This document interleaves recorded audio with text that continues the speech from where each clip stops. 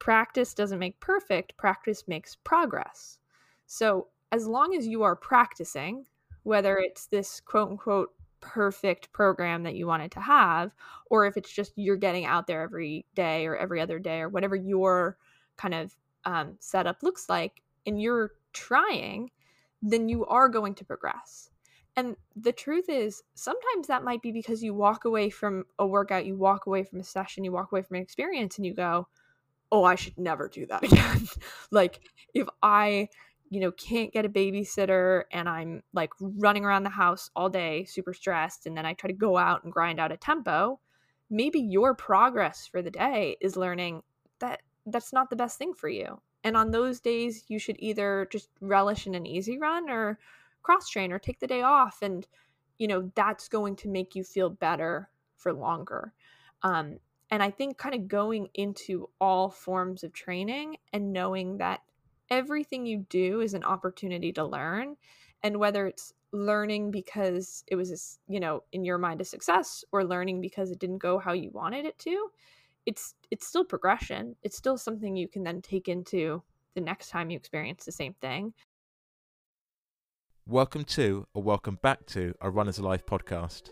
So you just listened to a snippet of today's episode by today's guest, Mary Cain. And this episode marks the 100th edition of a Runners Life podcast. I'm seriously blown away at the fact that I've even made it to 100, because when I first started podcasting, I've got to admit, you're still learning your way, you're still trying to figure out how to do this thing. But for me, this whole podcasting thing was to really just push myself out of my comfort zone and to really learn from other runners and to sort of share what a runner's life is. And something that I found from speaking to so many guests from the wide spectrum of running is that running comes in different shapes, different forms, and is so diverse. But at the core, runners are simply trying to answer the question that is quite common across the spectrum. Whether you run track, trail, roads, whatever, I feel like it's a question that you're asking yourself, a question of learning, a question of development.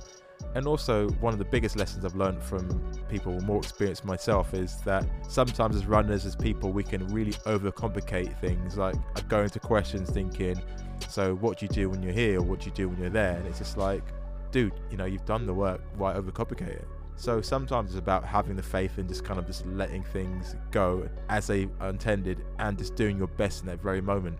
Obviously, that's not the only life lesson that's dropped and you can like go off, skipping into the sunset, because running and life is not like that. So thank you to all the guests that have been on the show. You've added so much value to this process. Thank you to all the listeners. Thank you to all my patrons, because without your support, it basically allows me to do what I'm doing and to go forward. And I've actually got some really exciting projects that I've got coming up, which I hope to share with you in due course. But your support makes this all possible, so I can really keep sharing what a runner's life is. So I'd like to thank Chris-Anne, Mandy, Robbie, Charles, Rachel, Angela, and Sarah. Special shout out to you all. Thank you. And the show is for you, so thank you to everyone that reaches out to me, lets me know what the show means to them with direct messages, in person. I really appreciate it. It really does make actually the work to produce a show, edit it, put it all together much more worthwhile. And like I said, the show is for you, so if you've got anything that you'd like to see, any guests you'd like to hear, any topics you'd like to see covered, then just reach out to me. And I want to shout out the supporters of this show, Tracksmith. They were the first brand to get behind the podcast. And before I talk about the kit, their real ethos is to really support and encourage the amateur runner. And the amateur runner comes in all shapes, all sizes, and running changes. We are custodians of the sport and things change. So I think it's about encouraging that process and that change and being supportive of the people that are coming into the sport, but also recognizing the people that came before us. I am currently training for the London Marathon, and I'm going to share some of my essential pieces of the kit that I use during a typical training week. So when I'm doing my sessions or my tempo runs, I tend to go for the Reggie Halfline tights with the Van Cortlandt singlet, and during my easy runs I tend to then go for the Van Cortlandt tee with the session shorts. These are part of the session collection, and sometimes I do actually switch up in my tempo runs between the session speed shorts and the Reggie half-line tights, just depending on the weather. I'll be honest, I'm not really a fan of the short shorts. You know, I look back at some of my old photos, I'm like, what are you doing? So for me, these particular shorts like have like the perfect balance between like a little bit of modesty and looking good and being really functional. So I generally do get some people asking me like what kit you're wearing, and yeah, so hopefully that's been quite helpful to give you like an idea of what I go between for my session work in preparation for the marathon and just my general easy day runs. So with that being said, I'm so excited that we're finally here, episode 100 of a Runner's Life podcast. Let's head to the conversation.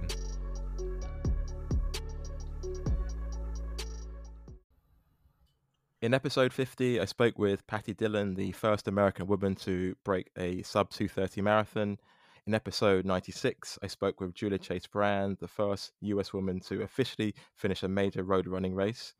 And in episode 100 of a Runner's Life podcast, I'm really excited to speak with another pioneer within women's running. Today's guest is Mary Cain.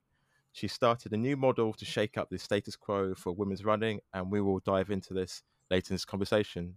But firstly, Mary, welcome to a Runner's Life podcast. Yeah, thanks so much for having me, Marcus.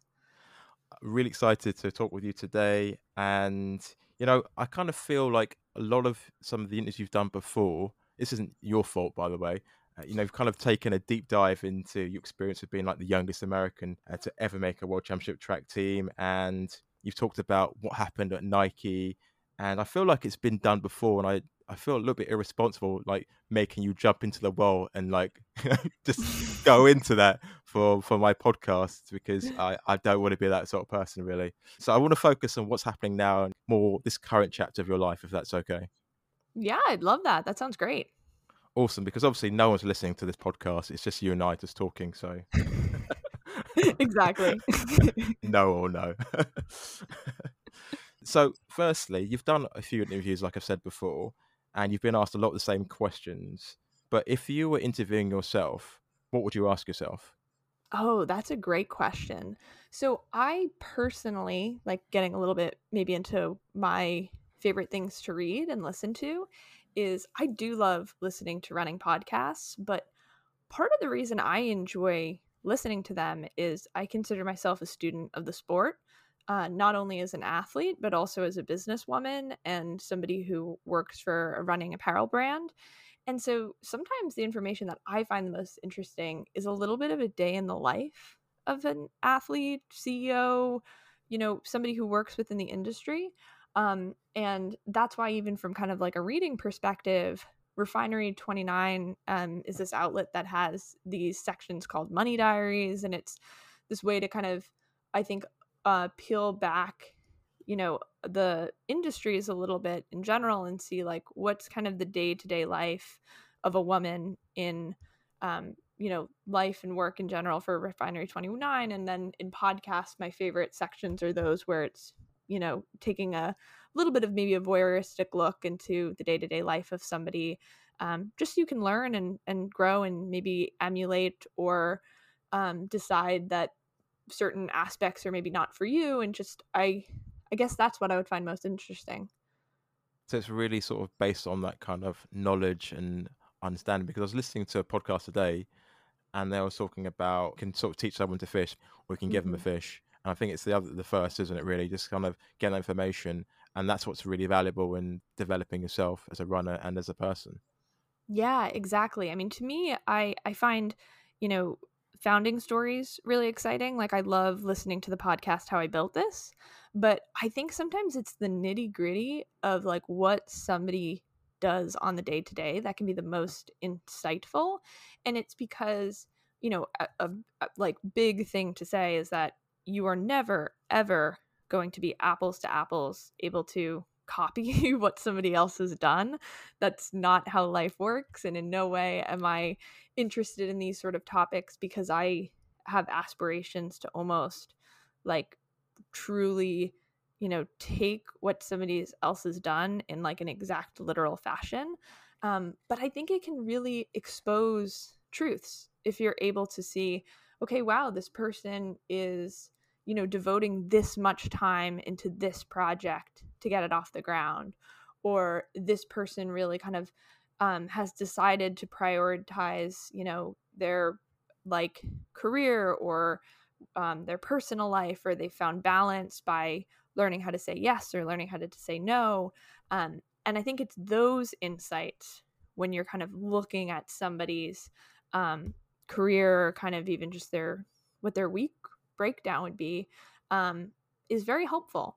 And I think as an athlete, a lot of people can sympathize with this or kind of relate because, so often we'd love to know what other people are doing training wise. And it's not because it's ever healthy or wise to try to take somebody else's Strava and make it their own.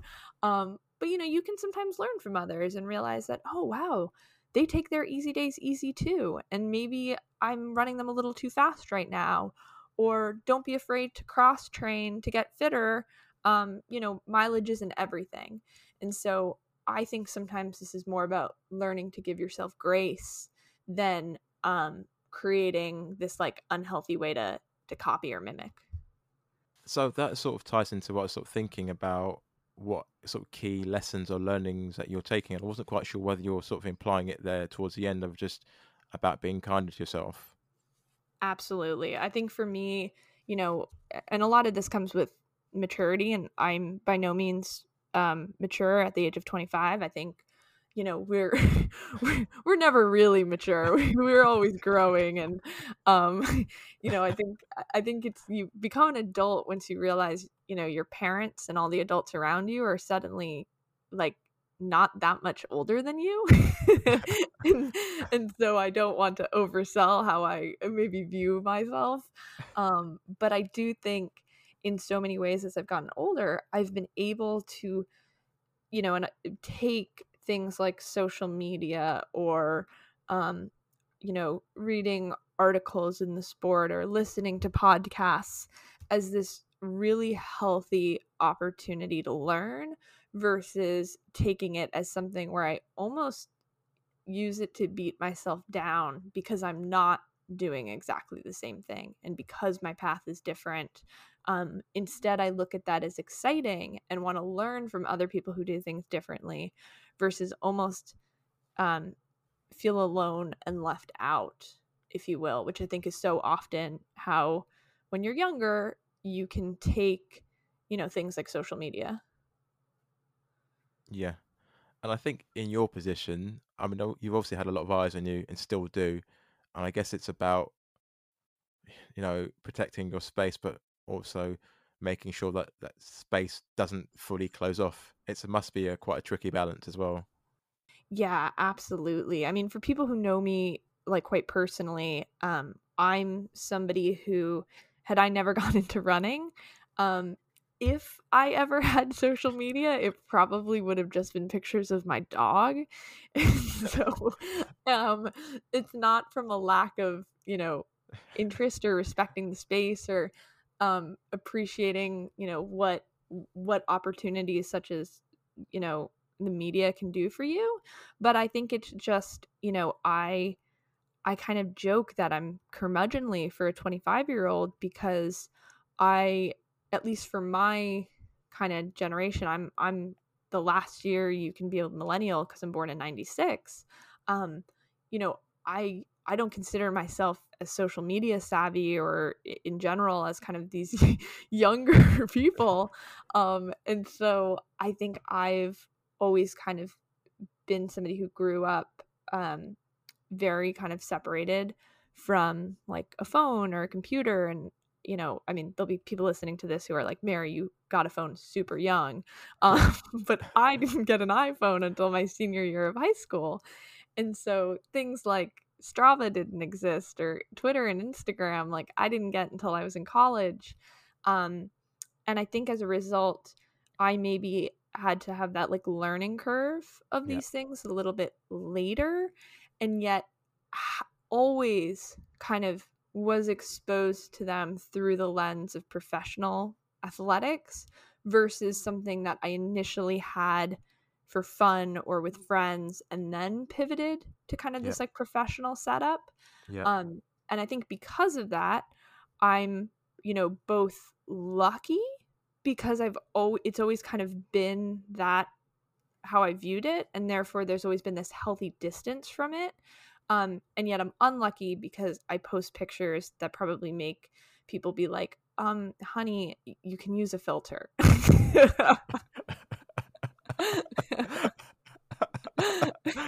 Oh no, those running photos, you're just like, oh. We've all got them.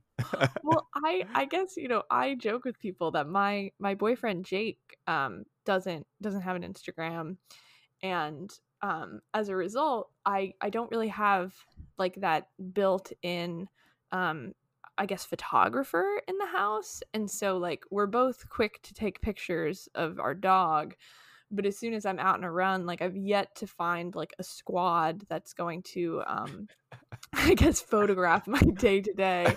But in truth, I think there's something really cool about that. And going forward, I want to use like my own voice and my own kind of platforms to maybe like shake up what currently is the norm for pro runners to post. Where I think so often it is this like highly curated page that people create. And I think personally, I would much rather it be a little bit more personal and a little bit scrappier. And yes, is part of that because, there's only so high end of a photo I can take myself. Yes. Yeah.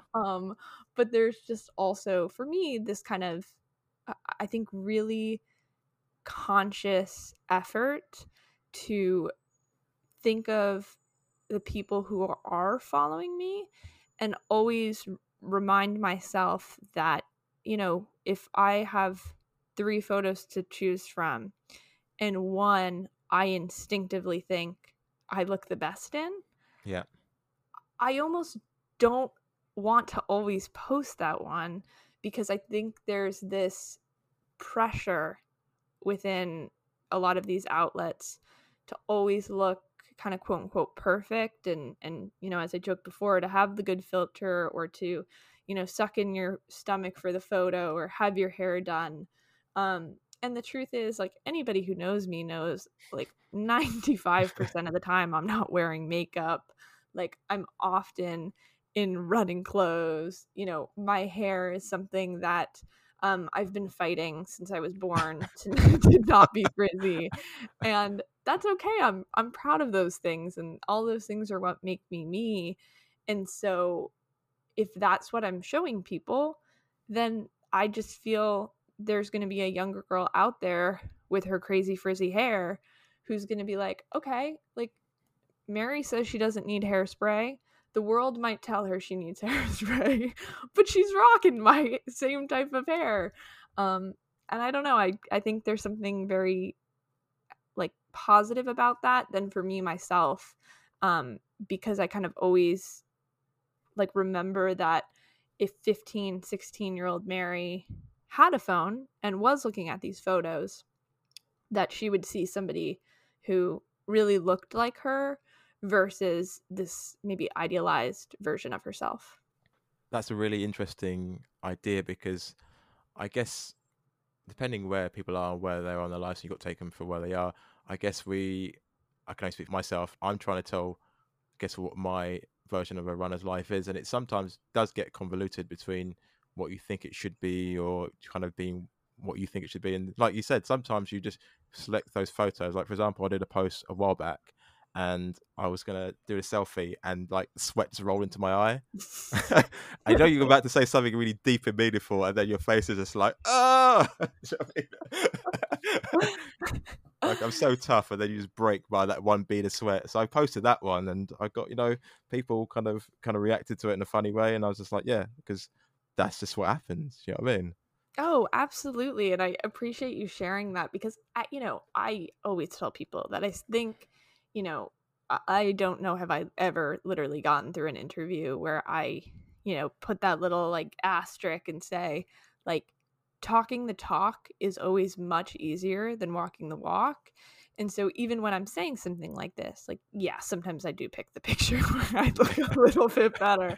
But I believe that the more we are constantly fighting our ingrained like biases and kind of perceptions of what is good or bad or beautiful or ugly, and kind of questioning what we as a society have kind of normalized, and consider how much is that actually good for me and how much is that actually healthy for me versus just something I'm doing because society has taught me that is how I'm going to be valued as an individual.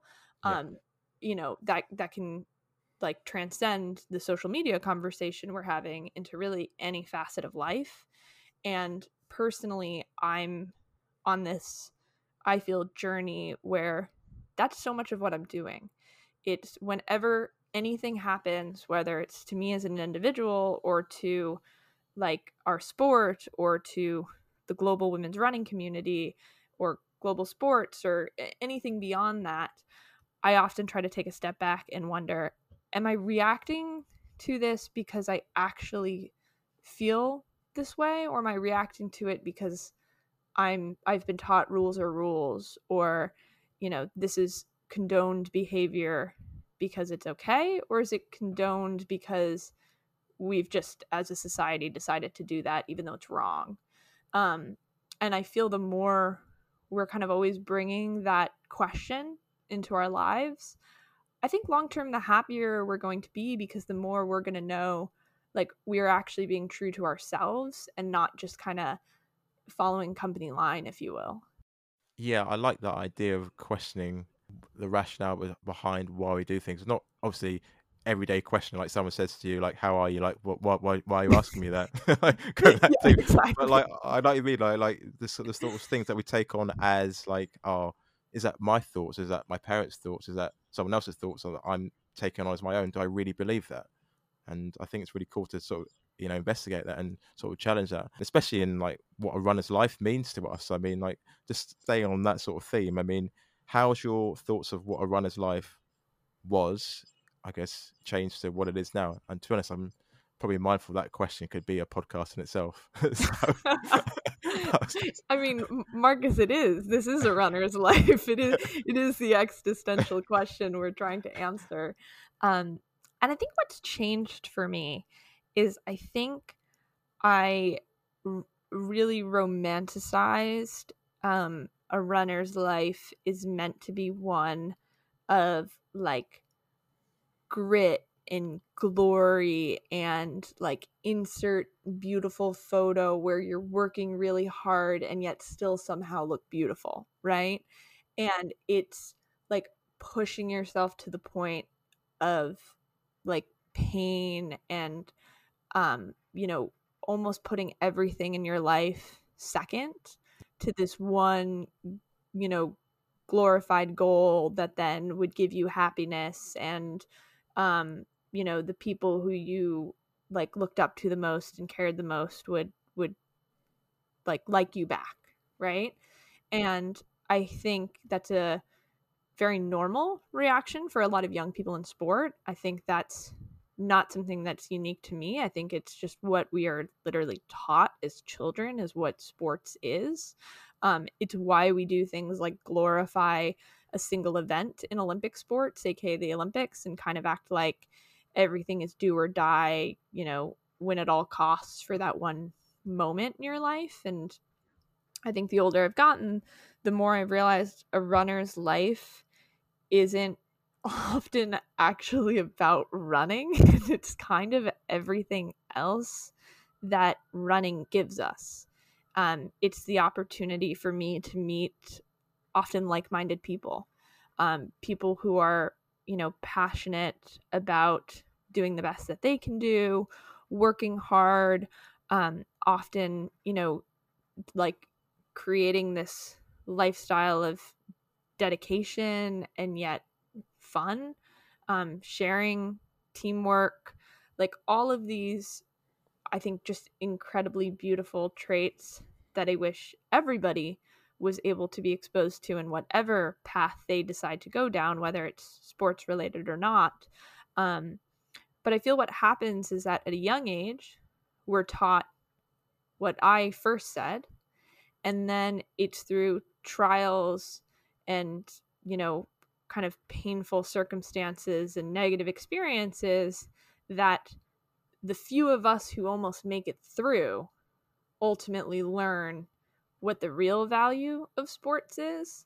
And what ends up happening is we just lay waste to countless people who, rather than, kind of getting over that hill, if you will, and kind of ultimately seeing the beautiful meadow of what sports is, end up saying very rightfully and debatably smartly, what the hell am I doing? This is horrible. I'm going to get the hell out of here. Um, and as a result, we just lose so many incredible people along the way who could be a part of our community and could be really powerful and important voices and friends and teammates. And to me, that's what we have to change as a sport. That is what I'm most dedicated to changing, is early on in somebody's career telling them, no, you can be competitive, you can care about, your sport, you can want to do the best that you can, but it's not that first idea of what a runner's life is. A runner's life is really so much more than this win at all cost culture.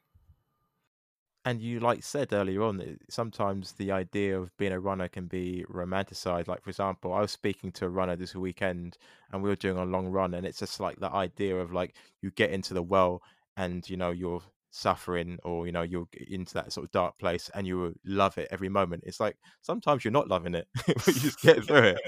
And we were both saying to each other, I was just like, sometimes people feel like it's just them and it's a fault on their side that they're feeling that Absolutely. way, and everyone else is just like, I'm crushing it today and I loved it. I got out of bed at 4 and I smashed these miles out, and I got home and I did some Pilates with what a weighted vest on. You're like, okay, good for you, but I didn't enjoy it. No, absolutely. And I think that's why, if you were, like, honestly, anybody who's listening to this, if you're running for those moments that Mark has described, I'm not going to get all bachelor on you, but I don't know if you're running for the right reasons. Because if anything, often, and this is something that I kind of learned in my own journey, is often you're almost running away from something if that's the part of sport that you value. If like the pinnacle of what sport is to you is like the pain and the grind, like, you maybe need to step back and kind of wonder, like, why do I value that more than the ability to, like, learn more about my body, or the ability to make friends through teammates or competitors, or the opportunity to learn how to balance nerves. It's like, I think you can really, really crazy value high performance, but have the right mindset of why you do, versus it almost only be about the outcome of performance. And so that's what, as I've gotten older, I'm really trying to kind of retrain my own brain to often, go into a workout and not think I'm trying to hit a 65-second 400 for this lap, and instead think I'm really trying to work on my form for this 400 and make sure that I don't fall asleep, in the second curve, and instead am really staying on top of it so that the last 400, I can really stay focused on my form. Hopefully both are 65, but I think that's what I should be focused on and valuing, like how I almost think about the run. That's a really interesting thought, because it's something I've been thinking about recently. It's just like, how do you get the rhythm right between, we're not sort of downplaying performance and training to be a best in a certain event or whatnot, but also balancing that between just being your best and enjoying it. I mean, how do you find you get that kind of rhythm right? And I'm sure there isn't just like one particular thing that it works on that day, and I'm sure it's fluid, it changes day by day. Yeah, and I appreciate, again, you asking me that question, because one thing I've really noticed over the last year and a half since I shared my New York Times story is I think there's always people who misinterpret what I'm saying into thinking that I feel the only value in sport is like kumbaya, holding hands and skipping through a meadow, because that's very much not what I'm trying to say. I think, I personally feel that you can go on a start line and be like, I'm in it to win it. I'm here. I have big goals. I'm daring myself to dream big, and I'm nervous and I'm excited and I'm passionate, right? Like you can be that like kick-ass competitor and also practice healthy sport. Like those two things are not like, it's not one or the other. It's not skipping through the meadow as your run or like constantly grinding. You can find balance, and to be the best athlete you can be, you have to find balance. And to me, how it's done is just often changing the outlook of my goals from outcome oriented to process oriented. And in the end, I'm, really kind of trying to achieve the same thing, which is be the best that I can be. But rather than think, okay, I'm in it to like, win this race and everything I'm doing is to win. It's instead, I'm going to go into a race goal with the goal of like following certain steps. And if I do these things, I'm going to learn from them. I'm going to improve on last time. And then I'm going to walk away, whether I won or not, having things to almost grow from and being able to like have a really great way to kind of after the fact, like take lessons and grow. And I think if you don't do that, then what happens is you either win the race, and then what are you kind of taking from it? Because you achieve the goal and there's almost hypothetically no room for improvement than just the vague get faster and do it bigger next Yeah. time, which, isn't really an actionable goal. Or you don't achieve it, and then there's almost this like really like harsh line of like success and failure versus this nuanced, attitude of, okay, I really wanted to stick my neck in it the last 200 meters, but I know I let too many doubts get in my head, and I kind of waited until the last 50, and yes, I won, but next time let me try to get that kick out a little farther, right? That's how you grow as a competitor, but that's also how you just have a healthier mindset. I really love the way you explained about just being in the process. And, sometimes people can listen to it and think, oh, it sounds like, not you personally, but like an Instagram quote of like, stay in the process. It sounds so romantic, like it's this place that you love being in. But sometimes it's a place of like frustration, confusion. You're just like, oh, am I ever going to get to this goal? Or you get the goal, you're like, what's next? It's like, it's Oh, not this 100%. beautiful place. So like where you're singing Kumbaya and running quickly. Yeah. Oh, exactly. And I know from experience that, part of the thing about having a process oriented mindset is knowing that, part of that whole idea is to always be trying to be a little better at following the process versus only focusing on outcomes.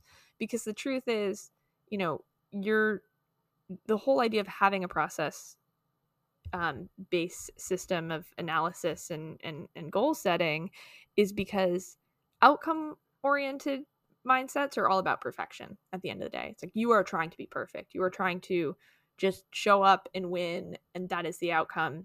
And if you do it, you're perfect. But that's impossible. Like we in and of ourselves like can never be perfect. There's always going to be flaws. And as soon as you kind of just accept that and acknowledge that there will always be growth, there will always be a new process to learn and a new ability to kind of take on another, like opportunity to grow, it's going to make you like a better athlete, but it's also going to make you a happier athlete and probably a healthier athlete. But in accepting that, it can be very frustrating because you're like, oh my God, like I will never just blank win, right? Like there's Yeah. never going to be this perfect, like I have achieved everything and now like everything will make me happy in life. Like you have to almost accept that there's always going to be struggle, there's always going to be growth. And that can be really uncomfortable. That can be really almost upsetting, I think, for people when you realize you like there is no ideal. And whether it's the Instagram page you see or the race you watch or whatever, you're kind of looking at as, wow, this is what I want to be, behind all of that is struggle and disappointment and frustration and the feeling like, oh God, 200 meters to go, I should have stuck my neck out there more. And it's healthy to almost know that it's okay to be a little frustrated about that. It's okay to kind of be like, dang it, I wish things were easier. I wish it could just be this like clear cut, always win or lose. But that's just not how life is. I love listening to that because, like, you talk about the idea of perfection, and I was complaining to my wife today. Like, sometimes on my Instagram, and I hear and I see these posts, and the people are like, you should do this recovery type thing, or have a perfect program, and I'm like I work full time, got kids. I'm like, this is just not my life. Like, I know that my training program is imperfectly perfect, and I just accept it. Mm-hmm. But there's other people that might look at it and think, oh my gosh, I'm not living up to those standards. I'm not saying these people are doing it in a negative way, like they're trying to hurt other people, but sometimes they don't really realize that people look at other people, compare, and think, oh my gosh, they're doing that, I'm not doing this. Oh, absolutely. And I think that's why it was actually my PT, Vikash, who had first said this to me, and it just kind of blew my mind. But he was like, practice doesn't make perfect, practice makes progress. So as long as you are practicing, whether it's this quote unquote perfect program that you wanted to have, or if it's just you're getting out there every day or every other day or whatever your kind of setup looks like, and you're trying, then you are going to progress. And the truth is, sometimes that might be because you walk away from a workout, you walk away from a session, you walk away from an experience, and you go, oh, I should never do that again. Like, if I, can't get a babysitter and I'm like running around the house all day, super stressed, and then I try to go out and grind out a tempo, maybe your progress for the day is learning that that's not the best thing for you. And on those days, you should either just relish in an easy run or cross train or take the day off. And, that's going to make you feel better for longer. And I think kind of going into all forms of training and knowing that everything you do is an opportunity to learn. And whether it's learning because it was, in your mind a success, or learning because it didn't go how you wanted it to, it's still progression. It's still something you can then take into the next time you experience the same thing. I mean, I sometimes joke that it took me like 3 times eating an apple right before a run to finally realize that I should never do that. And yeah, were those 3 runs kind of like painful because I had a stomach ache? Yes. But did I progress because now I will never do that again? Absolutely. And I think that's why it's just good to kind of go into things with this mindset of I'm I'm trying to learn, and we're human, we are weak, and we are always going to still look at that social media post and be like, maybe if I did eat 10 raisins, my vitamin D would be 1,000,000,000% higher, and maybe I need to do that, right? Or you're going to have that Yeah, day. yeah, But even that is a learning moment, because even that's a chance for you then to kind of shake yourself out of it and say, oh, okay, everything I read online is not necessarily right. It's not necessarily real. That's an opportunity. And like, again, complete transparency, as I said, I totally fall into these traps. I totally have these moments.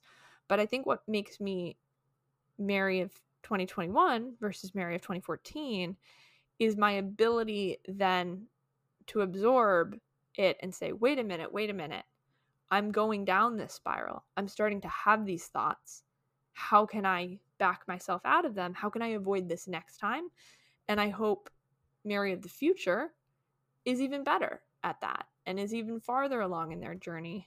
But for right now, if I can even just share this advice that I've learned over the years, I just hope able to help somebody else remember that, yep, you're going to fall you're going to fall into that rabbit hole. You're going to have those days, but as long as you are always trying, you are going to progress. Yeah, I agree. I think it's so normal to have those thoughts, and like you said, you get that awareness, and then it's kind of short circuits it. But awareness by itself, as you noted, isn't the be all and end all. It's just like then taking that action to then kind of move forward in a, I guess, in a healthy way, whatever that is for you, rather than if you kind of stay where you are and it's sort of keeping you back and not allowing you to kind of to grow. And we could go down a rabbit hole this one, and I feel like I was thinking about things yourself. Like I could go down a rabbit hole, but there's other things I want to kind of chat about as well. One of the things I get a little bit frustrated with is when I listen to some of like the recent podcasts or something, things like that with you on it. They kind of people speak to you, and they're like, almost like they speak to you like you're a runner in the past. I'm like, but she's still like early 20s. I'm like, she still runs. So like, let's Thank talk about you. that. Like, so like, what are you excited about in your running? And just, can you tell me a little bit about that? No, I really appreciate it. And I think, I think people sometimes can do that because, again, the way I often, I think, share my story is one in which I'm really trying to motivate other people. Like I really want other people to be protected against the experiences I experienced, and I really want to help people. And that might sound silly, but I think as a result sometimes people kind of take this idea that, if you're going to do that, you therefore have to like forego your own dreams and your own life. And part of the reason I think this is a super important thing to say is because this is often the conversation we have around motherhood or fatherhood, or, deciding to like, move because your partner got a job somewhere else. And I think so often there's kind of this, like, people almost want to create like hierarchies of importance. And I think it's just easier for us as a species to just like chunk things into boxes and say like, this is what this person does. But it's okay to have multiple passions and multiple things you're trying to accomplish, and the ability to learn how to, maybe on the day to day prioritize one over the other, but as a whole have this healthy balance of, constantly readjusting to make you the happiest person you can be. And so for me, in that personal balance, of course, running has always been a part of it and still is a part of it, and something that I have been doing, on an intense level for quite a while now. And for me personally, I had surgery almost a year ago. It was on July 31st of 2020. I had bilateral hip arthroscopy. And as soon as I had to go on that journey of like the rehab from surgery, I always had the attitude that my 2021 was going to be all about growth. And I knew it would be probably unhealthy for me to really, really focus on like trying to make the Olympic team or something that's, yes, a beautiful goal to have. But with all things considered, like I wanted to take this year slowly and really make sure my body was ready to handle high intensity training. And it's been really great because it's given me the freedom when like little things have popped up to kind of go on a path of searching how to make things better. So like one example is that I have this issue where sometimes I kind of lose a little bit of feeling and a little bit of control in my leg. Um, and it was something that I kind of had to take a step back from my running for a little bit just to make sure nothing serious was going on. Realized I had like a little bit of like spinal bending that I'm working on from like postural training. And it's the sort of thing where I was a little frustrated because I'd gotten into really good race shape, felt like I was ready to run probably like a 4:30, 4:32 miles, something like that. So not my best, but like we're at the start of things, and have taken like a little step back to like focus on longevity and making sure my body's always kind of moving well and really ready to roll. And I think it's been great because this little breath from training of focusing on something new after having a nice build up has given me the opportunity to refocus some of my attention back to this launch. And now that we're going to be onboarding athletes, I can once again kind of pivot more towards a training focus. And I think having this ability to kind of have multiple things that are of value to me and multiple things that I'm really, you know, like working on at a high level has given me this really beautiful freedom to sometimes have to take a step back and explore something new and make sure I'm not just kind of constantly like hitting my head against a wall trying to do one thing. Um and so yeah, that was kind of a tangent, but I guess long story short, running's gone well. I've learned a lot in the past year and it's been really exciting. And it was really, really fun being able to do some kind of high intensity training. And now I'm kind of getting back into that flow after kind of like a lower month and excited for the fall and winter. You know what? Tangents are good, especially for podcasts. If I said to you, "Are you excited about your run?" You went, "Yeah, take it or leave it." I'm like, right, okay, what are we going to go with next? Yeah. And I think what it is like, and I'm sure so many people can relate to this, right? But there have been so many seasons just from, people I know where you get into a point and you're like, I'm really in a groove. And maybe you never got to fully show it, right? And that can be really deflating. That can be really like, no, I like, there was 3 people at my time trial. Like they saw what I did. They know what I can do, right? Yeah, Um, but for me, I think I kind of didn't have that attitude once I kind of had to pivot and just make sure my health was good, make sure I was, focusing on things that I could really help to give myself more of a longevity in sport. And it's been exciting to learn new things that I can be working on to just continue to progress athletically. Um, but I think the reason I could have that, like, maybe more zen attitude was because I've created this life for myself where I am valued professionally as a runner, but also as more than that. okay. And I think that's why I'm trying to create, or I have created, an organization that will give others that same ability to, like, you know, really grow and experiment and, try to become the best them that they can be. And that isn't only a runner.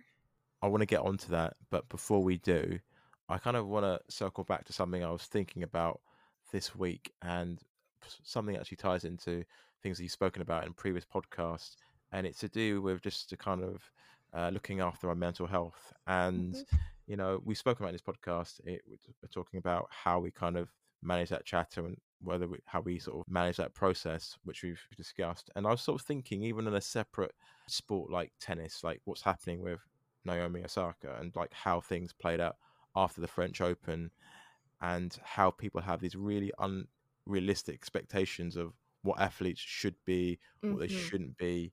Like it's some sort of personal failing. I'm like, hold a second, how many majors has she won compared to the people that are criticizing her won? It's just ridiculous. Exactly. I mean, can you sort of talk about like how you're looking to kind of deal with that kind of process with what you're starting? Obviously, you can't solve the world's mental health problems or challenges by yourself, but how are you looking to kind of make that an important part of the conversation? Yeah. So I think one really important piece to, especially the example you used with Naomi Osaka, is reframing how people view mental health in terms of like how we address it, right? And I think, it was such a clear reaction by the, kind of, we'll call it general public, when Naomi was deciding to, you know, not do media and then ultimately withdrawing from 2 major competitions in the tennis season. um, everybody's kind of initial response was, oh, that's part of her job. She should have gone and talked to the company, like, insert like questions of whether or not she even was dealing with mental health. And, well, why doesn't she want to do this media if she's doing this? Like, all these things where you're like, okay, everything these people are saying is targeted at her mental health being a her problem. And I think what I have kind of learned through my own mental health journey is that, yes, sometimes mental health is something that can be treated by the individual, right? Like sometimes it is something where, medically you might need extra help, whether it's through the form of medication. I think everybody should do therapy, but sometimes it's even more important, especially if you're getting over a trauma or you have a history of abuse in your past. And, there are steps as an individual that we can take to help ourselves, but that does not mean mental health is an us problem. This isn't it's the individual against the world. And we, as, a community of people who have struggled with their mental health, have to feel like it's all on them. And the reason is because, one, I believe humanity is better than that. I believe we can take care of each other and help each other. But the other reason is that, sometimes mental health, experiences are also circumstantial, right? It doesn't always have to be something that's exclusively internally driven condition.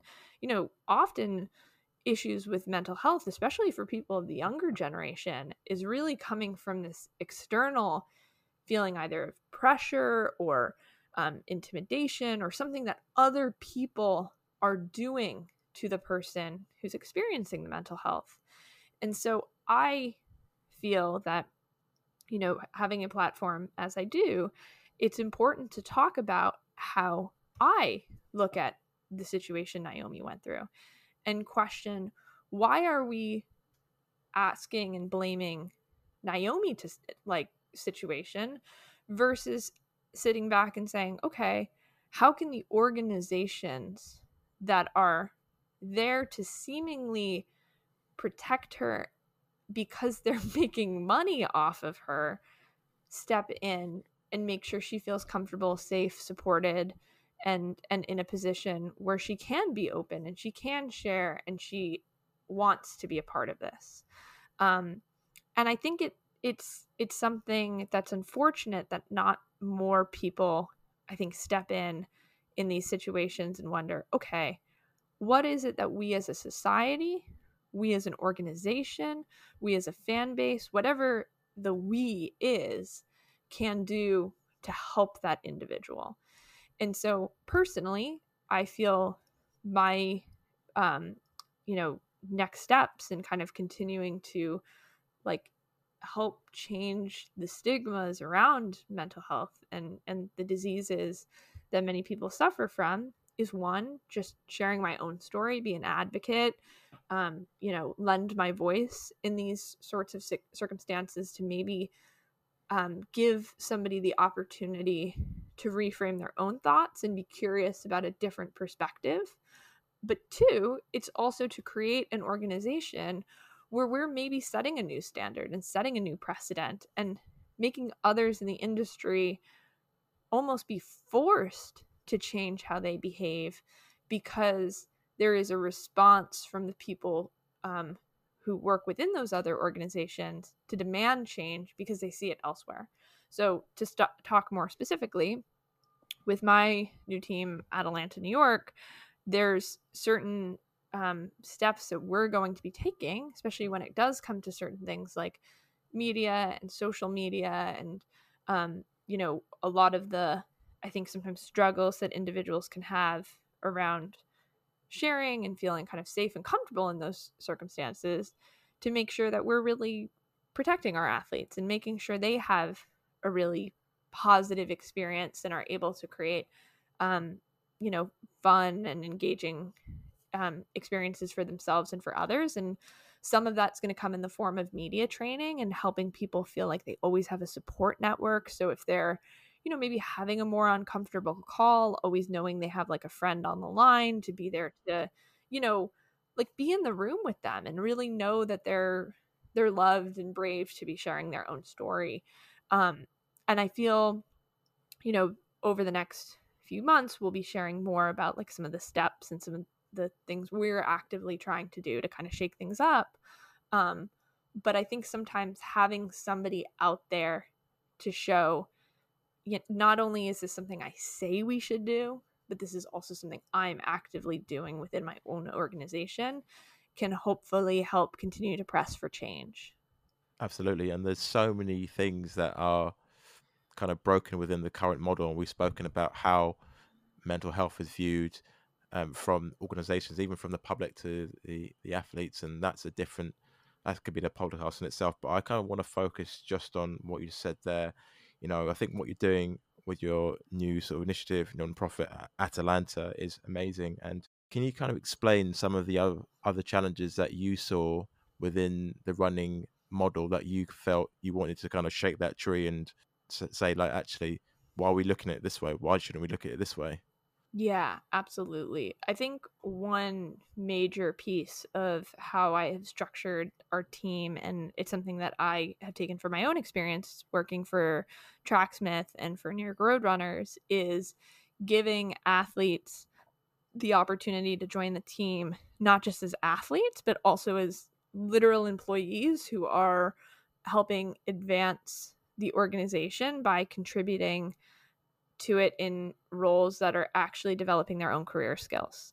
One thing I've kind of seen over the course of my career, which although I'm only 25, I've been in the professional sports world now for 8 years as a professional myself, but really 10 if you count, kind of going back to when I was competing at a pretty high level, is that next steps for athletes are almost non-existent, because when it comes to all of a sudden submitting your resume to get your next job or take your next step, very often there's not like a clear sense of what you actually did as a pro, and there's so many organizations that kind of say like, yeah, we love hiring Olympians, or we love hiring athletes, and then they see an athlete's resume and they're like, oh, so you ran for 15 years, like, do you know how to use Excel? Like there's suddenly all sorts of questions.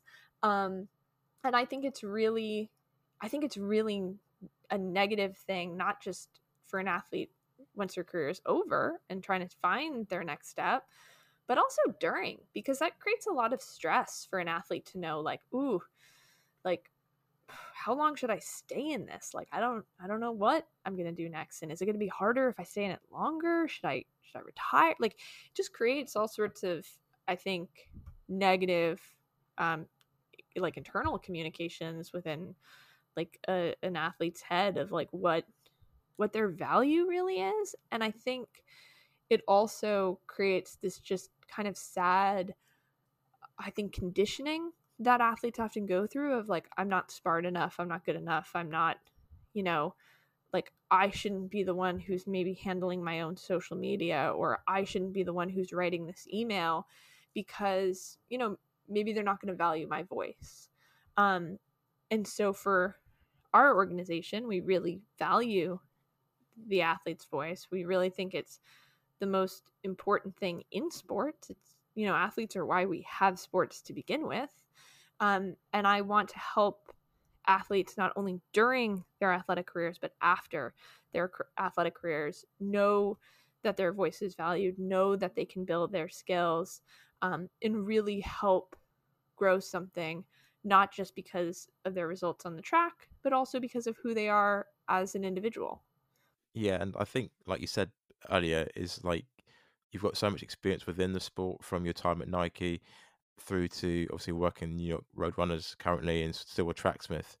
And there's so many skills that you've learned and bringing to the table. And I guess sometimes you don't know what you don't know, but I guess when you look back and you kind of join some of the dots up to now, what skills have you taken from those experiences that you're putting into your new role?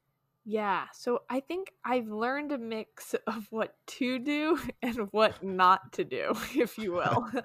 um, I think on the what not to do side, I have learned a lot about how to show individuals that they matter, how to be a more caring employer, how to make sure that people are protected from abuse. I think my experiences on that kind of negative side have really helped me shape some of the organizational structures that are really meant to, I just feel, give athletes a voice and remind them that their voice matters. And even if it's something that's different than mine, or has a different background, or is said a different way, it still matters. And so there's that side of the coin. And then I think from my positive experiences in sport, I've been able to learn and grow and ask questions. And I think one of the biggest things that I've learned kind of in these roles with New York Roadrunners and Tracksmith has almost been that it's okay to not know everything. I'm very conscientious of the fact that there's a lot of things that I'm not an expert in, and I should not try to pretend I'm an expert. I should not try to be an expert. And during my time with the Nike Oregon Project, there were a lot of individuals who were charlatans and who would pretend they had a level of expertise and sell themselves as such, and then in reality really didn't have any business promoting themselves in such ways. And it's been really great being within organizations where everybody really tries to like share their level of expertise and say, hey, this isn't my role, I'm not experienced in this, let me connect you to this person. And I think seeing that done in such a healthy and positive way has made me, as an individual, as a CEO, and now running this team, I know when I need to lean on others, and I know it's okay to lean on others, and I know it's good to lean on others. And so to me, that might be one of the biggest things that I've learned is that ability to like tell people you're not perfect, and tell people it's okay that I have a board who I'm going to ask a billion questions to. I'm going to have coworkers who are just as valued in the organization and whose voices in many instances are going to be more important than mine, because they're going to know things that I don't, and my experience is not the only one that matters. I think that's such an important point to talk about, the importance of teamwork and, sharing bits where you don't know and you kind of leading other people because you can't do it all yourself. But I'm just kind of thinking as well, how do you kind of create that culture that you want within your organization, and how are you going to try to communicate that message to other team members so they can kind of transfer it across to other people? Because obviously you can't police everyone and tell them you need to say this or you need to do that. How are you thinking about how that's going to work?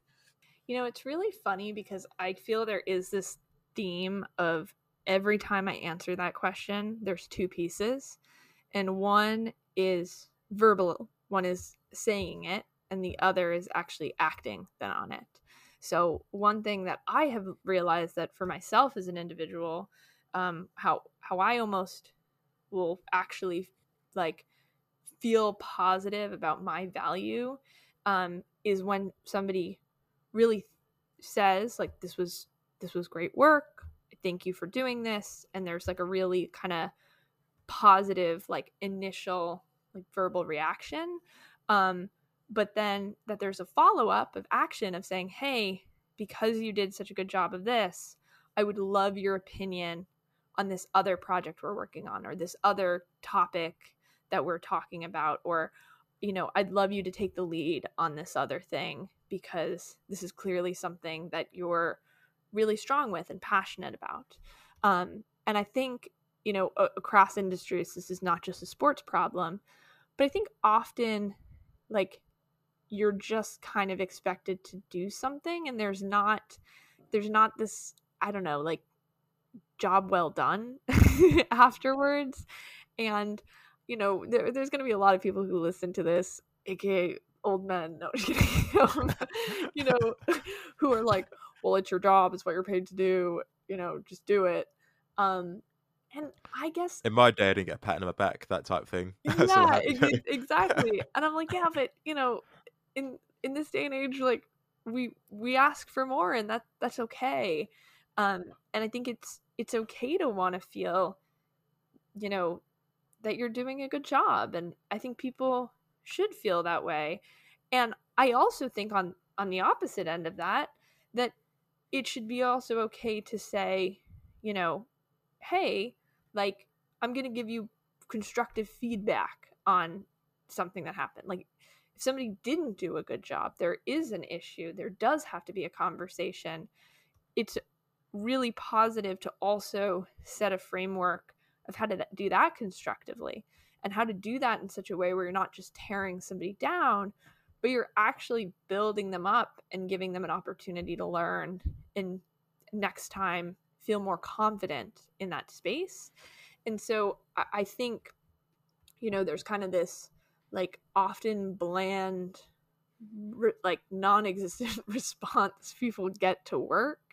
And then afterwards they're either like, oh, I guess people really did like that, or afterwards you're like, I don't know, now I'm unsure of my position because did they like it? There's no real feedback.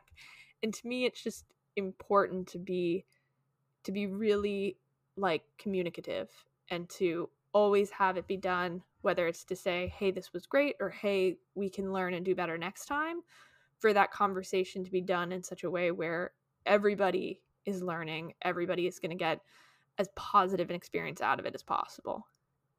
I feel with what you're creating, if people look online, there's a lot of kind of more background into it, and you know what I mean. And I feel like putting that to one side, the running side, and what you're trying to do to progress female running. Listening to your answer, what sort of strikes me is that before jumping into like, we're going to turn you into this machine, we're going to do this, give you money, and blah blah blah. You're like, let's see, we're going to treat people as people first. We're going to respect people, and we're going to start from that base before we kind of move forward into this. Not saying you're not taking it seriously, but I think that's such a cool thing to hear. Oh, I 100% believe, if you are starting an organization, if your ethos isn't this is about the people, then you probably shouldn't be going into business, right? Like, I we are a nonprofit, so we're, like, really not it's for the business of me somehow getting some, like, big money kickback. Like, this has always been something where I am doing this for others. And I think that has to start internally, because if I'm a service organization and we're trying to do something that is helping people in our community, if we can't be for and about and really support the people who are with us internally, then, I mean, how can we in any sort of authentic way go into our local community and tell them we care about them?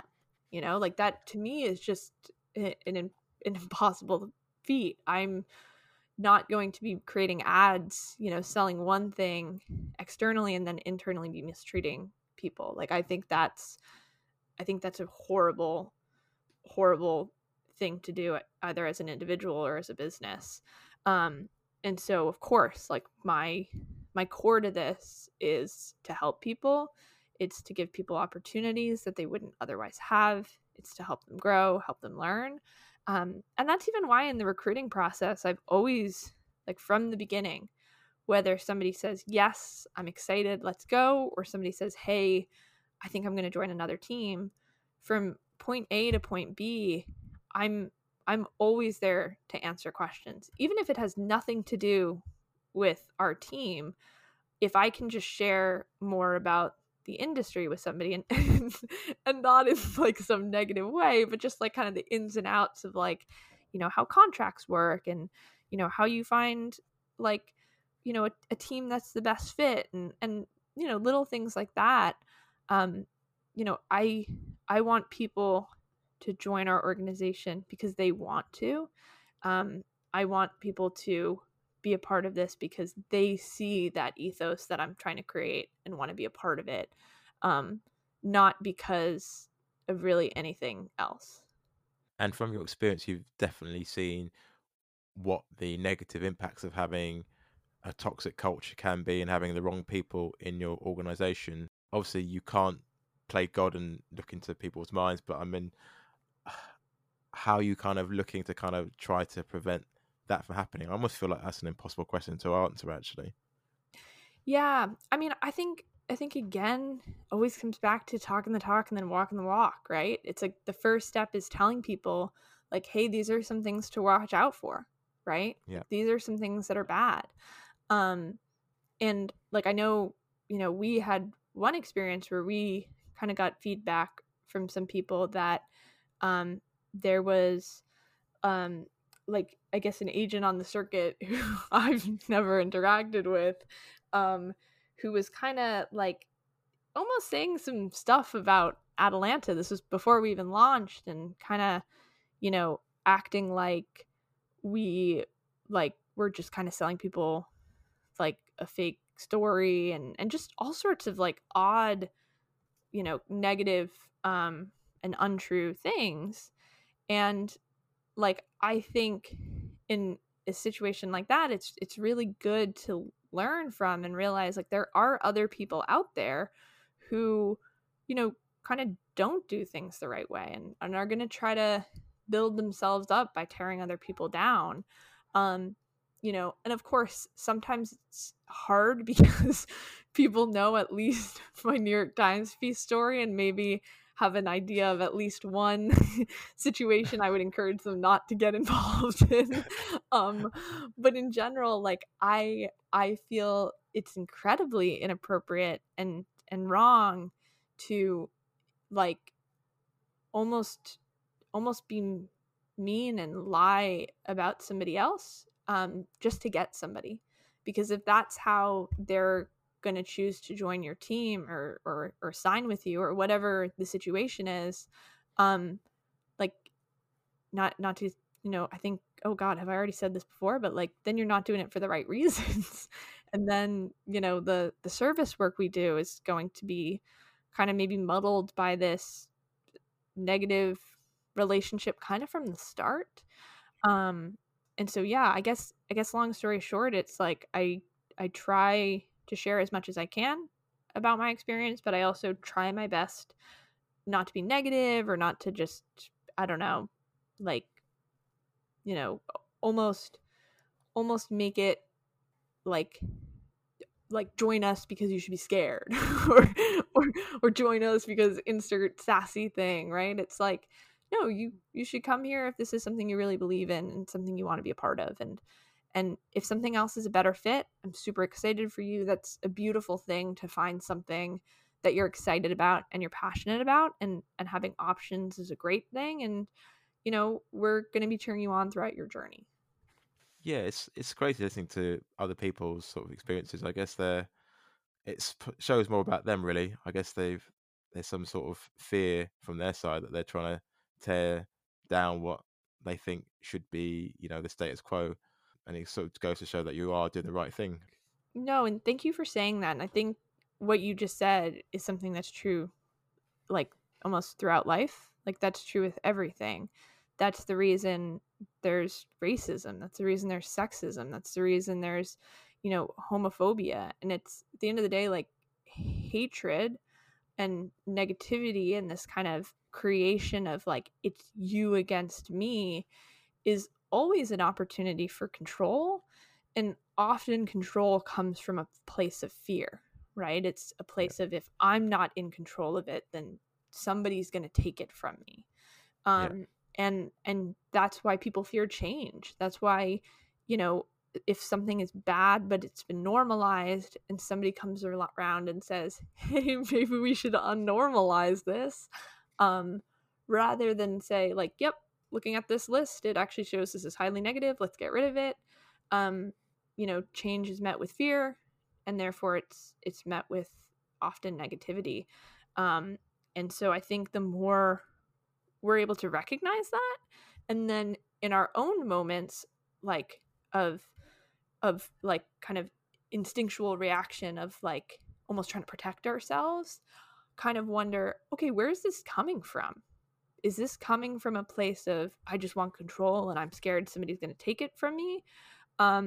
Or is this coming from a place of like, you know, like genuine, like I'm trying to do the right thing and I'm, like genuinely concerned about something. And so again, I'm not trying to get people to like question why they chose the banana smoothie versus the strawberry smoothie on their day to day. But I think the more you're just in general, like questioning like your own implicit bias and your own like initial reactions to things, and are just curious and are open to sometimes having to reframe them and realize, oh, that that initial response isn't actually what I want to have and doesn't actually make sense. And that's okay. It's okay to be wrong. It's okay to learn. I think the world would be a much brighter place. Yeah, I absolutely agree with you. And I think, yeah, it kind of touches back on what we spoke about earlier in the conversation. And last thing I want to speak about with Atalanta is a twofold question, really. How can the listeners support you? And secondly, whilst it is focused on developing female running and the female sport, how can men be better allies and better support you? Really appreciate you asking that. And so from our team's perspective, like we have an Instagram, Twitter, we're on LinkedIn. Our handles are at Atalanta NY. So you can definitely follow on our website, atalantanyc.org. You can sign up for our newsletters. And we also have like monetary ways people can get involved and support through donations on our site, or we'll be launching pretty soon our training plans so people can actually join the team and be coached by our coach, John Green, and really kind of join our group, if you will. And it's going to be an exciting next step. And so those are a few ways that people can support. But, just following along, like I love getting people's messages and being able to connect with people. And it can be a really positive reminder that, like, even though change can be scary, if, I kind of hear from people that we're going in the right direction, that definitely does make my day. And then for the second half of your question, I love when people ask me that, because I think, one thing I've noticed, I think over the last few years is that, again, people might take my message of being very like, this is a like woman's issue. And the truth is, the reason we kind of face these adversities as a gender is not exclusively because what men do, right? It's more how our culture has constructed itself, right? So those are two separate things. There are incredible allies out there. There are people who are really doing great work. But what we're trying to do to change sport is dismantle a toxic and negative culture, not take away like all the great men who are doing great things. And so that's why for me, so much of it is, how I have kind of described it to people is I don't want the organizations that already exist, that are already, treating people poorly, to just hire a bunch of women because then it'll be better, right? That's not how you create change. That's not how positivity is going to really kind of like be created in these industries. What has to happen is the culture has to be dismantled. The culture has to change. And what then has to happen is one in which differences are celebrated, where diversity is valued, where different backgrounds and different opinions are what are seen as what makes an organization great, become the cornerstones and the ethos of that culture. That is when we're going to be really in a place where things are going to change and things are going to be much more positive as a sport, but then also just as a world. And so what I always challenge people to do is take a look at where they are in their life, where they are in their fields. And this is for both men and women. And it's to ask themselves, how can I, as an individual, make a difference? And as we've said throughout this podcast, there's two things: there's talking the talk and there's walking the walk, right? And so if you realize, for example, that you're somebody who's in finance, you're completely outside of sport, but you're a fan of sport, and you're like, hey, how can I make a difference in my life? Well, what you can do is take a look even within your own company and ask yourself, okay, what's the demographic breakdown of the people who I'm working with? And then start to question, okay, am I in a position where I maybe am making hiring decisions, or I maybe can create this conversation internally of how do we change to be a more inclusive organization? Um, and if you realize that, yeah, there's really progress you need to make, then again, it's okay to lean on others. It's okay to kind of join and learn organizations that are maybe already kind of trying to teach people how to become a more inclusive place. It's really great, and something I encourage people to also do is take a look at your alma mater. Is there organizations that you can get involved in that are maybe encouraging women or, Black business students to go into finance, or whatever you think you can almost make a difference in within the culture of your institution? I think can be a really positive way to feel like you're making a difference, whether it's in sport or not, to change the culture. And if you do have a more, like, I guess, place to make change internally within sports organizations, I think the same work has to be done. And also, I want to actually backtrack and say one thing. I said alma mater because I'm, thinking in terms of like colleges and opportunities to give back in that way. But I think I have to check my privilege, and I also have to check my internal bias to immediately go in that direction of a way that you can give back, when the truth is you should start even earlier. You should be looking, at organizations that are working with high schoolers that maybe right now don't think they have an opportunity to go to a university setting. Maybe it's looking at people who haven't gone the collegiate route and wonder, how can I pull them into this? How can I make them feel valued and supported? And so I think in so many ways for me, it's doesn't have to just be about sports, because the culture that has created negativity in sports exists elsewhere. And if you're somebody who feels, okay, I'm not the coach of a team, I don't have a child who's in sport, and this is really just something I do because I love it, that doesn't mean you can't still make a difference in your own life and in the lives of other people. It's really cool listening to that because you kind of really explained it and then kind of shared it on the global level and then broke it down into the local level. And there's so many parallels between other kind of ways that we kind of need to change things within society. And listening to what you said is like, I feel like I've said what you've said, talking about Black Lives Matter movement. Mm-hmm. It's crazy. I'm like, it's the same thing almost. It's crazy. Like, but the thing I loved as well, you talked about not just being within just what you're doing, but just actually branching out. And something I speak about as well, just you can't just be in your own group, but like, this is our problem and this is where you're going to solve it. Actually spread out and work with your community and look at other things and see how you can partner with other people. And I think that's how change that you may not see happens as well. I think Yeah, it's really cool. absolutely. And I think part of it too is because, sometimes I'll have people reach out to me who, maybe have a daughter in running, right? Or a daughter in sports. And they do kind of ask, they're like, I'm not the coach of a team, but like, what can I do to make a difference?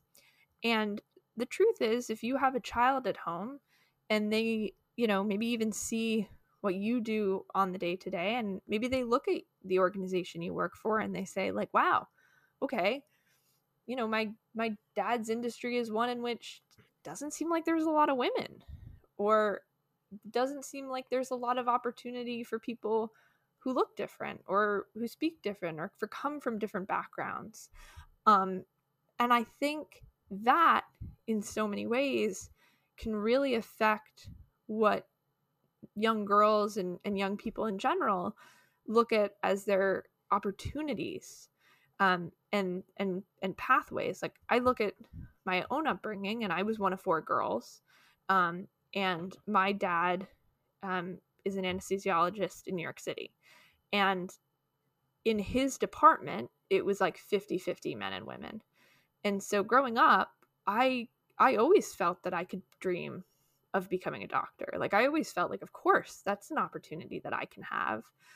But I sometimes wonder, okay, had he been in a different specialty, like had he been an orthopedist, which is, I think, like a staggering percentage dominated by men, would I have had that same dream? Would I have had that same aspiration at a very young age? And the thing is, I don't know, but I kind of think I wouldn't have, and that's kind of sad to me. Yeah, it's amazing that you asked and answered that question, because I was actually thinking about that, because I've got a daughter myself. I was like, you must be in my mind to answer that question. But I appreciate, yeah, you probably get that asked out a lot, and probably people DM you and you're like, okay, it's not a free consultation, but I'll give you an answer. No, I'm seriously always happy to, like, I don't want anybody to ever think like, oh, she doesn't want to answer, because I think, I think these are great questions, and they're things that, you know out of something that was really a tough experience that I had to go through as an individual. I always try to find the silver linings in things, and I think one of them is, now, if I can help push people to think a little differently, and to also want others to think differently than how they do, and be okay with the idea that sometimes they're going to be wrong, and sometimes they're going to make mistakes, and sometimes they're going to have to learn. I think that's great, because heck, I make mistakes all the time. I mean, I'm sure there's at least one recruit who's listening to this being like, Mary did say this one sassy thing, about the time her shoe fell off and somebody stepped on. Like, I have no, I'm just making something up. But that's like, that's something that I want that feedback myself of, what can I do to make things better for other people. Yeah, I just don't trust people who are like, I'm perfect and I've lived this perfect life. I'm like, no, there's something that must have happened today that you messed up. That's Like, the thing. we've all screwed up. We've all screwed stuff up. Like, I was thinking, like, the other day, like, I was using like a water filter, so I was pouring water from the tap, the faucet, into it, and I was just too impatient to let it filter through. So I thought, I won't hold the top. In my head, I'm thinking, you should hold the top. And literally, as I poured it, the whole thing just like cascaded out. And you're like, damn. Oh my god, of course. Like, I don't think I have ever done an interview where I don't stop at some point and say, "Oh, by the way, guys, like, I do not always do this. I Yeah. totally have trouble sometimes staying in this mindset, because it's hard, because if things were easy, life wouldn't be what life is. Like, we're not we don't, like, nobody has it perfect, and nobody is just kind of walking around, on a golden carpet, just having it easy all the time. And for those that do come from a more privileged background, and for those that do have opportunities to use their voice in a way that others should also be granted, I think then it's important for them to honestly do more work to say, hi, I'm here. I want to help you, and I want to change this system, because this shouldn't just be me who gets to do this. This should be so many other people. And it's just because of the way that our society has constructed ourselves that, unfortunately, a white blonde girl who shared her story had 15 million people view it. And I don't know, had I been somebody else, would that have been the case? And I like to hope that it would have been, but I acknowledge that I am who I am. I mentioned earlier, I grew up with a dad who was a doctor, and I've had the opportunity to have people want to listen to me and to share my story. And as a result, I feel it's, something that isn't like a responsibility in a negative way, but it's a responsibility in a powerful way to use that platform and to say, I don't want to change it just for the people who look like me, but I want to change it for everybody. And for that matter, that includes the guys, because a lot of the stuff that I talk about is not just women's issues. It's stuff that affects them as well. Yeah. And like listening to like what you just said there, I always feel like sometimes people in your positions always feel like they have to explain, but like, yeah, I know I had this, but it doesn't mean that I don't. And it's like, okay, because it makes me think of a question that I asked Chris Mosier on a podcast, like, how did people perceive you from being white female to white Mm. male? And the answer he gave was amazing. And it's just like, there's always like that sidestep, isn't it? Like we were always kind of looking to the right or whatever, to the left, and comparing. It just goes to show like how those biases and how we are viewed just goes forward, and we just, there's not a lot that we can do about that. I feel like I'm preaching. I don't need to preach to you because you know this already, but I think what you're doing is amazing. So I'm just gonna kind of stop preaching at you. No, I appreciate that, because I think sometimes, um, it's good to have conversations like this and to be able to kind of talk about it and think about it, and again, like, question why did an opportunity happen. And as I said, in the Rich Roll podcast, I tend to not take a Calvinistic view to the world, in that I don't think things are happening because it was deserved, because of you as an individual. I don't think mental health is a personal failing against that individual. Um, I don't think opportunities are always divided because it's the most skilled person in the room. Um, and I think the more we remember that and we acknowledge it, the better like our lives are going to be, because we're automatically going to be reconsidering what we're doing, and ultimately will then get the best people in the room and will make the friendships and the relationships that are powerful and last. And it's because we're kind of reminding ourselves what the why is, not just like, this is what I'm supposed to do. Yeah, so much in that, and I feel like I've taken quite a bit of your time in this conversation as well, and I feel like there's so many ways I want to go down with that question, but I kind of want to move towards the final mile, the final stretch of the conversation. I appreciate your time so far. Thank you. What guests would you like to hear on the show? And if you have a name, what would you ask them as a question? Oh, that's awesome. Um, so one of my board members, Mary Wittenberg, has been honestly my role model since I was probably 16. And I have just always like really been inspired by women who are kind of in decision making roles within organizations, and who I know are actively trying to lift up other women and create opportunities for them as well. And so I know I get to hear from her all the time, and I feel very lucky that she's not only somebody who I'm working with to create Atalanta, but also at this point a friend and mentor to me. And so I think she would be an incredible person, because I want others to be able to learn from somebody like her. And so I would definitely say Mary. Um, and then I think the best question to ask her is, who's her second favorite Mary? Because I think she should put herself first. She'll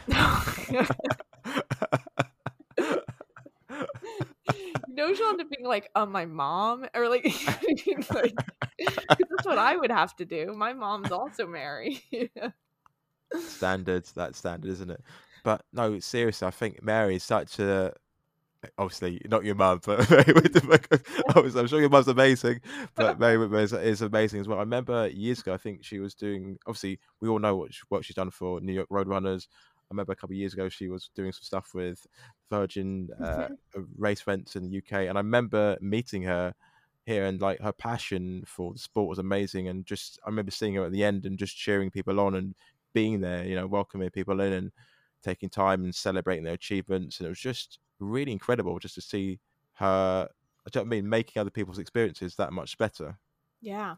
Yeah. And I just feel, there's always, a lot of us are going to have some level of imposter syndrome whenever we're trying to do something. And I think athletes in particular, have kind of been taught that their voice matters when it's for an ad and not when it's, for themselves or for others. And so I think even when I was setting off on this journey to create our team, and when I first reached out to her, we met up actually in Boston, and we just had lunch, and what was supposed to probably be like a 45-minute meetup turned into like 3.5 hours. And I think just having, somebody who you really are inspired by and look up to, like kind of giving you that time and listening to you and giving you advice and telling you that they believe in what you're doing, I think is something that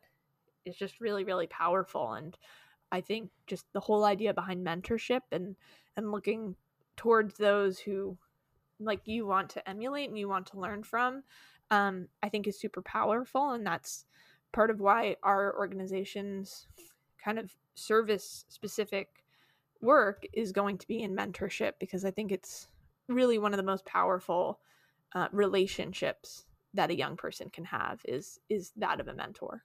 Yeah, having someone that believes in you when you probably don't see it yourself, sharing that wisdom so you kind of don't have to learn the hard way yourself sometimes is so valuable.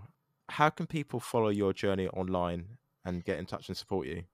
Yeah, so we again, our organization Atalanta NY is our Instagram handle, website atalantanyc.org, and then my own social channels are Run Mary Cain. So definitely follow all of the above, because I'm excited to be sharing a lot more of the journey going forward, and it'll be really fun to be sharing it with even more people than I already am. So obviously the serious stuff, and obviously getting the sweat beads in your eye and, breaking down into tears. Those ones as well. Yeah, right. It's just going to be pictures of my dog. Awesome. Mary, thank you for being a guest on a Runner's Life podcast. Yeah, thank you so much for having me, Marcus. And also shout out to Marcus for helping us with, and by us, I mean Tracksmith, with our 100 Days to London newsletter. It's been really fun working with you, and it's been a pleasure being on your podcast. Thank you. Thank you for listening to this episode of A Runner's Life. If you found value in this episode and you want to support the show, please share with your community, post on your social media channels, and encourage them to listen and subscribe. If you want to support my work directly, you can become a member on Patreon at www.patreon.com/A Runner's Life. If you want to get updates on the podcast, or you want to see what I'm up to, you can follow me on Instagram at A Runner's Life _podcast and at The Marathon Marcus. Your time is valuable, so thank you for spending your time listening to this episode of A Runner's Life podcast.